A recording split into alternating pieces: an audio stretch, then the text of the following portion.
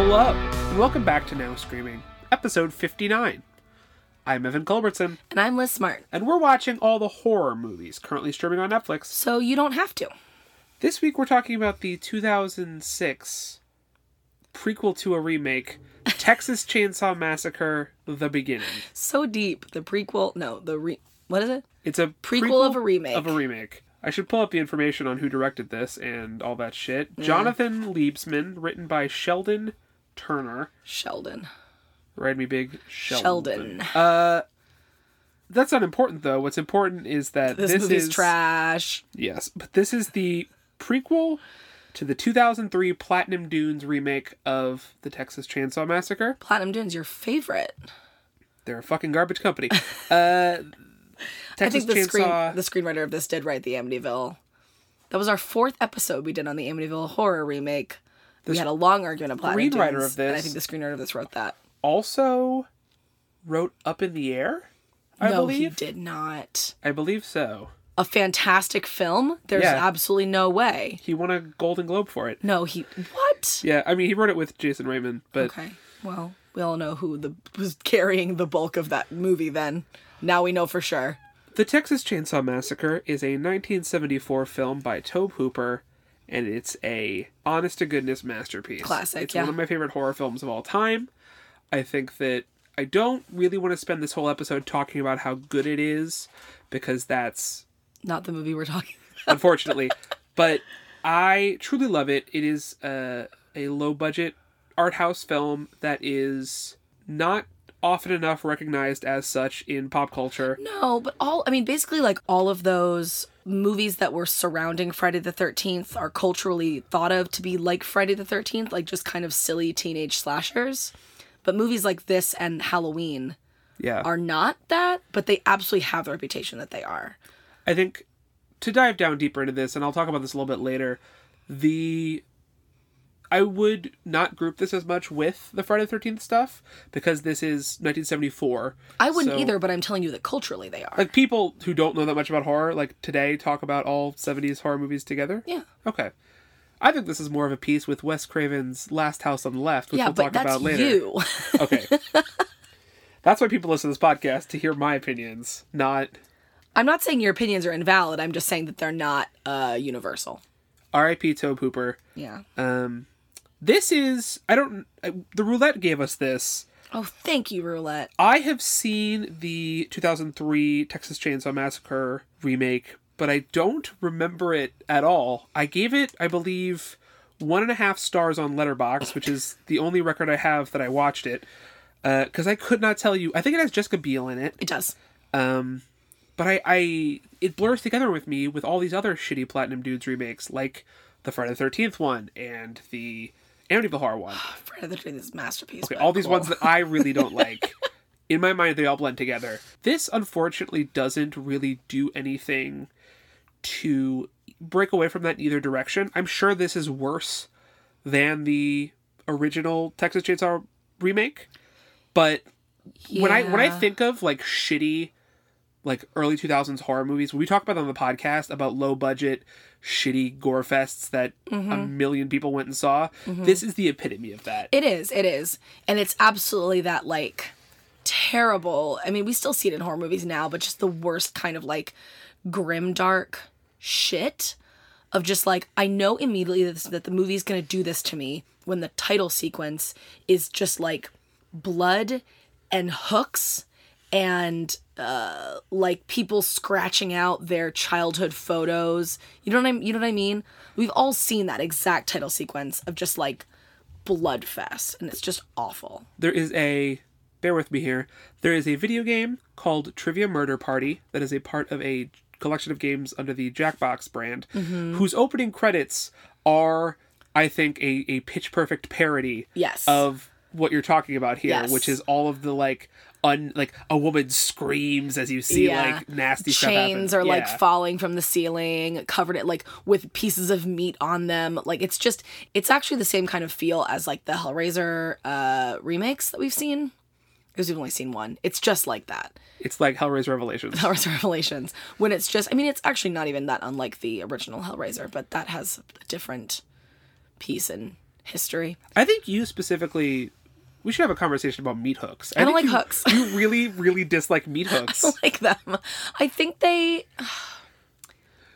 I don't like them. I think that's okay. I was about to try to explain why, and I don't feel like I need to. No, I think it speaks for itself.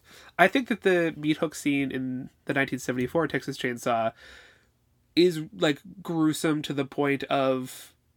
I mean, it looms large over everything that came after, because even the slasher movies that came after aren't, like, as gory as that was. Mm-hmm. I mean, we're talking about, like, again, in conversation with, like, Giallo films, like Argento, or Herschel Gordon Lewis, like, of the 70s that didn't make their way into pop culture the way that Texas Chainsaw did, the way that, like, Leatherface is so iconic. Yes. And I think that's why it's so jarring. Whereas, like, again, in that context, in 2006 or in 2019 when we're watching this, it just feels so played out to just, like, the splatter gore it's and easy, the, like, yeah. meat. I mean, like, I guess for me, I don't love it in the 70s either. Like, Sure. what's that genre called? They talk about it in Juno. That's how I always remember it. Like, splatter. They talk about Jello films. That's what they're talking about in Juno. Is it splatter gore? Herschel Gordon Lewis and, yeah. That's not my shit either. So, like, I think even if this was a good movie, I wouldn't love it. I think I like Texas Chainsaw because it was not what I expected it to be. Mm-hmm. It doesn't, like, this is exactly this, and I assume the I was gonna say the original, the remake of which this is the 2003 one. 2003 remake follows more the, like, slasher tropes that we have come to see and make fun of. Yeah. Of, like, they're in the car and they go to a creepy gas station and, like, all Right. of that, you know, we've seen parodied. I don't remember Texas Chainsaw being that cut and dry. No, the original. it's much more. It has a lot of room to breathe. Mm-hmm. Again, I could talk for hours about Texas Chainsaw. I think it's also so well shot, and this, on the other hand, is, like, all in sepia tone. It is, and there's a lot of really bad slow-mo. Yeah. Like, just where, you know, we've talked about it before, but just turning the frame rate, like, just slightly off, so everything's just sort of like, it's so just bad. so stupid. It looks awful. So, again, this is a prequel. I don't know, does it have anything to do with the remake? Like, does it actually tie in? Let me tell you, you've seen it, I haven't, but I did read a Wikipedia synopsis. And there were two things specifically that this movie that we're talking about now, the colon, the beginning, were trying to, like, at the audience, like, ooh, you see what we did there? Because in the remake, the 2003, there's a sheriff who's Sheriff Hoyt. Mm-hmm. And that's his name and the whole thing. Like, that's just, he's the sheriff. And then, like, the very first thing that happens in this movie is that Leatherface's dad kills Sheriff Hoyt and becomes Sheriff Hoyt. So the idea is that if you've seen the remake, you're like, that's the sheriff. But then it's like, no, it's not, you idiots. He killed the sheriff and is impersonating him. So you were the dummy all along.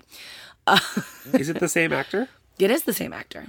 I think it's also the same actor playing, like, most of the other characters. Oh. Like, the same actor plays, I think, the Sheriff Hoyt / the dad, the mom, is it his uncle? I think it's his brother, who he ends up hobbling in this movie. Yeah. And I think the tea lady is what they call her. She's the one who's, like, having, right, like, lunch with, or I guess probably tea with the mom. She's in the original. She's in the remake as well. Well, I bring up the fake Hoyt character because the actor is Arlie Ermey, who is in a bunch of things. He's probably most famous. He's the drill sergeant in Full Metal Jacket, the Stanley Kubrick movie. He's actually he was, like, a Marine drill sergeant. Oh, really? Yeah. That's really funny. I think he's the standout acting performance in this movie. Yeah. It's fairly one note. He's supposed to be just this, like, loud, creepy, sort of, like, overbearing father figure. No issue with, like, murdering people kind of left and right. It's a good performance. I think the woman who plays the mother also is pretty good, too. I think that she has this, like, she's creepy in her own way of, like, she's not murdering anybody, but she's also not stopping anybody murdering anybody. And she's got this kind of funny little attitude. She's kind of, like, Southern white trash attitude about her, where like one of them will do like her husband will literally like cut his brother's legs off, and she'll be like, "Oh, Hoyt, why would you do a thing like that?" Like, she's not happy about it, but she's certainly not overreacting. Right. She's super. It's just, it was an interesting. That's always an interesting thing to play with in these kinds of like horrifying families, even though that's not my thing at all. Yeah. I just realized we haven't talked about the plot of this movie. There isn't much of one. It isn't one. I just said, I told you, it's the teens. Yeah. This movie takes place in 1969. Apparently, it's like 3 years before the remake. The remake, which again means nothing 73. to us, but so like besides the fact that these children are on their way to Vietnam, they're not driving to Vietnam. Two of them are going to Mexico. They kind of are. They sort of are. They're on a long road to Vietnam.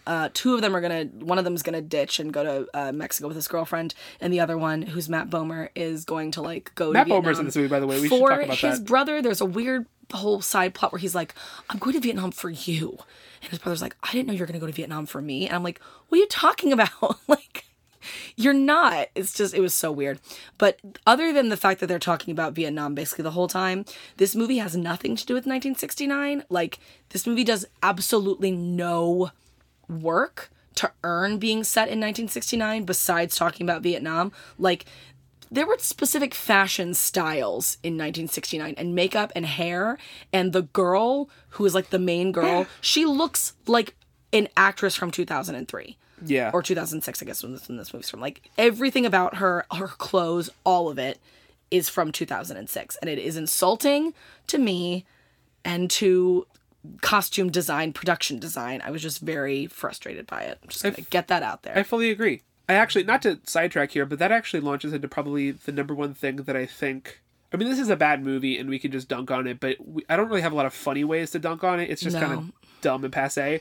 But what I think really sucks about it is that it's so soulless. And I think part of what you're getting at is that, like, it's using 1969 as a prop, whereas when I think of Texas Chainsaw Massacre or Wes Craven's Last House on the Left, like, they are movies about senseless violence and confusion for really no reason, which this is also doing, but it is so much in response to the senseless violence and confusion of the time of Vietnam. Yeah. And of, I mean, specifically one of the things that I think this is trying to do is at the very end, there's a voiceover about how this family killed however many people over such a year span. And the voiceover. Obviously it's not true. It's for dramatic effect, and it's really corny and shitty, but it's the same based on a true story lie that Tobe Hooper uses in the original movie. As he says, this is based on a true story, which apparently was like a thing that people talked about and like helped contribute to popularity. And he said that part of the reason that he did that he wanted to sell it that way, is his feeling that the government was lying to us and that young people had no idea what was true and what was not. And it was his sort of commentary, I guess, on not being able to trust media and like the way that narratives about death and destruction, for example, Vietnam, for example, Watergate, which had just happened. Yeah. Like, that's really interesting. Yeah, I think it really is. I think about that sometimes with horror movies that say based on a true story, especially ones that are about like serial killers or that sort of thing, because I'm never going to look it up, because even if Texas Chainsaw was not based on a specific serial killer family or whatever, they were out there doing that in the 60s, 70s, and 80s. Like, those times were so muddled with serial killing and spree killing that, like, who's to say? Like, it was a horrifying, out of control time where we saw like some of the worst of humanity. So like, it's a similar thought. Like, I just don't know that it matters all the time. Like, if this was based on a specific true story, it's just about like the senseless violence of that time that happened a lot. Well, especially thinking about watching it again, we are watching it as two generations past when they were made and when they were being seen in theaters. But of the time, the idea of, and Wes Craven's Last House on the Left, I think, doesn't have the positive pop culture reputation that Texas Chainsaw does. It's seen as like a pretty grimy and exploitative rape revenge movie. I don't think it's that way, because I think that it is, I specifically think it's brilliant because it is this weird pop culture commentary. We are not here to talk about Last House on the Left and your love for it, but thank you. Okay, but it's doing the same thing that I think the Texas Chainsaw is, in that it is trying to... It's presenting a extreme amount of gore and violence, totally desensitized, because it reflects really, like, specifically not just the disillusionment, but like a political mood of the time. Yeah. This has none of that going for it. No. Like, if this wanted to tell a story, for example, about, I don't know, 9/11 and feeling hopeless about foreign violence, which is the shit that Michael Bay is super into, Yeah. is like extremely xenophobic, like stuff like that. Right. It doesn't even have anything to say about that. We can't even criticize it for that. It's just soulless. Yeah, it's not just saying empty. anything. It's Because, going through the motions. I mean, but if anything, it's obnoxious about, like, this is the other thing that made me resent it being set in this time period, was it sort of felt like just an excuse to use slurs. Yeah. They use the R slur like 100 times, and they also use a slur for Vietnamese people. And it was like, awesome. This Our is so... protagonists do, by the way. Yes, no, not in a like, oh, those are clearly the bad guys. Everyone does it. In a way where, like, whenever, you know, white men make things like this, and it's like, oh, we're just trying to be true to the time. And it's like, no, you just wrote this in a time period when you would be allowed to say these things. And that's horrifying. So, no, 0 stars. I don't even think this does as much with... Again, I can't help but compare this to the original because I don't remember the remake, and it's trying to build onto this universe. I think the original has a really interesting moment, the dinner table scene that's kind of recreated here, of you realizing that, like, Leatherface is a product of this crazy family, Yes. and that this insane family is really the, like, villains here. It's not a man in a mask, it's the insanity of a mundane Texas family who have gone crazy. I think this is so... I don't know, maybe it's that, like, it's there's a long history of, like, crazy, like, rural families in the horror movies that, like, it feels so rote at this point. Yeah, I mean, I did write in my notes about how, like, this is just a take on the gruesome forest people that I have discussed in podcasts past. Now they're just gruesome hill people, which... like The Hills Have Eyes. Like The Hills Have Eyes, which, of course, the original I have seen, and I don't, like, love, but I respect it. And then the remake haunted me for years after I watched it. Like, I'm not kidding. I was so upset by it because it feels like violence, and not just violence, but what we talk about a lot on this podcast of, like, twisting people's features in order to be horrifying, like making you fear people with, what am I trying to say here? Facial deformities, and being like, they're the other, we should fear them, they're monsters, when in actual, I mean, like, that leads to people with facial deformities being, you know, othered by our society. So I think Wes Craven's Hills Have Eyes is about more than that, but... No, that's what I was saying, the remake is like that. Oh, okay. No, I wasn't talking about his. I was talking about the remake. That we're talking about with this other Platinum Dunes stuff. Yeah. Where it doesn't feel purposeful, it feels othering and senseless. And I think that this is also othering about Leatherface. It's trying to say that he's like a monster but that he's othered by society, and that's why he is this way, that people who get othered by society just want to murder everybody, and it's making him a victim and then turning him into the killer, and it just doesn't work at all for me. We should also mention that, like, who was asking for what this movie is it's just like an origin story. Like, it literally begins with the birth of Leatherface on, like, a slaughterhouse floor, and then he gets put in a dumpster, and then he gets, like, carried rescued away by his family. Like, there is actually a moment, cares? I wrote this down, it was actually my favorite moment in the whole movie, when Leatherface is, like, working at the slaughterhouse, because he, like, grows up there then, he's, like, working there all the time, loves to cut up the meat, and they're like, Leatherface, we're, you know, we're shutting it down, get out of here. And then he, like, sees a chainsaw, and it's like, like, love hearts start appearing everywhere. He, like, caresses the chainsaw. And I was like, what? Why? Who's like, I wonder how Leatherface fell in love with his chainsaw. Were you ever wondering that when you watched of course, Texas Chainsaw Massacre? Like, know. God, how did he figure out that a chainsaw was the one weapon he wanted to, like, shut up. They also show him getting his, like, wearing a skin mask. Right. Like, because for most of it, he's just wearing something over his face. Like a bandana. But no, like, we see him cut off someone's face and put it on his face. I should put this on my face. And we're like, Leatherface, you always do that. So stupid.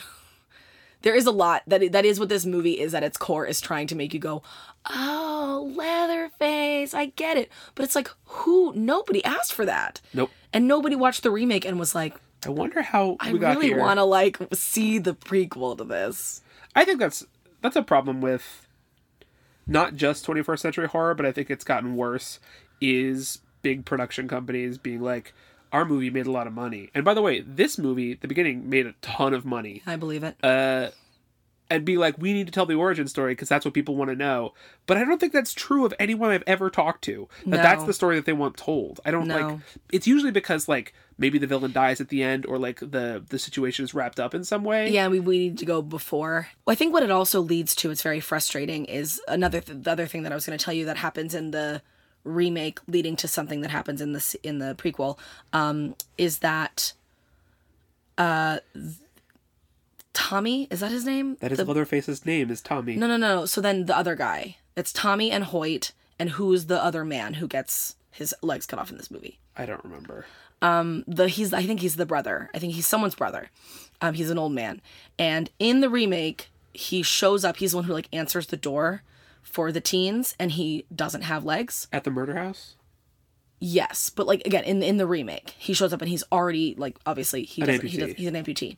And so then this movie was like, how do we make him an amputee? And it led to a very stupid scene where Hoyt just cuts off his legs. There's no reason for it. Like, ostensibly he's been hurt in the leg, and he's just like, I'm gonna cut off your leg now because this is the only way to save you from, I don't know, like getting stabbed in the leg. And then he cuts off the other leg, and his wife's like, why did you do that? And he's like, balance. And it's like, you didn't even have a creative reason to make him an amputee. You just need there to be some fun and goofy lead into that. So you did something stupid and you wrote it's the stupidest reason to write a prequel. It's so bad. I'm so upset about it. I don't really have pretty much anything else to say other than I think Matt Bomer is kind of hot in this movie. Yeah. But I think he's just a pretty man. He's hot. Always, yeah. Yeah. He's in the pool when you first see him. So, like, there's that. He's in the pool saying racial slurs, but he is. Just mute it. Mute it. Oh my god, no. He's also shirtless later on in the movie. Don't watch this. There are so many better ways question, to see hot Matt Bomer. Like Magic Mike XXL, a very underseen movie that is my favorite Matt Bomer performance. Sponsored by Magic Mike XXL. When are we getting a third one? That's what I want to know. Magic Mike... XXX, yeah. Because that's how numbering works. That's how it is, and it actually would be a great third, and like a great name for the third movie in that trilogy. Call us. I mean, we've got ideas, clearly. Are you ready to needlessly cut this thing's legs off? Yeah, I guess. I was just thinking about all the things he does with the chainsaw in this movie, and I started getting Far upset. too many. Far too many. We're not going to roll the roulette. We're not. Partially because we need to update it. Yeah. But also because it's about time that we had our good friend James Skoski back on. Yay, James. To talk about Cult of Chucky, which is the sequel to a movie we've done for the podcast before, Curse of Chucky. Curse of Chucky. They're different movies. This is the newest one, also on Netflix. And James is very enthusiastic to share it with us. Neither of us have seen it yet. No.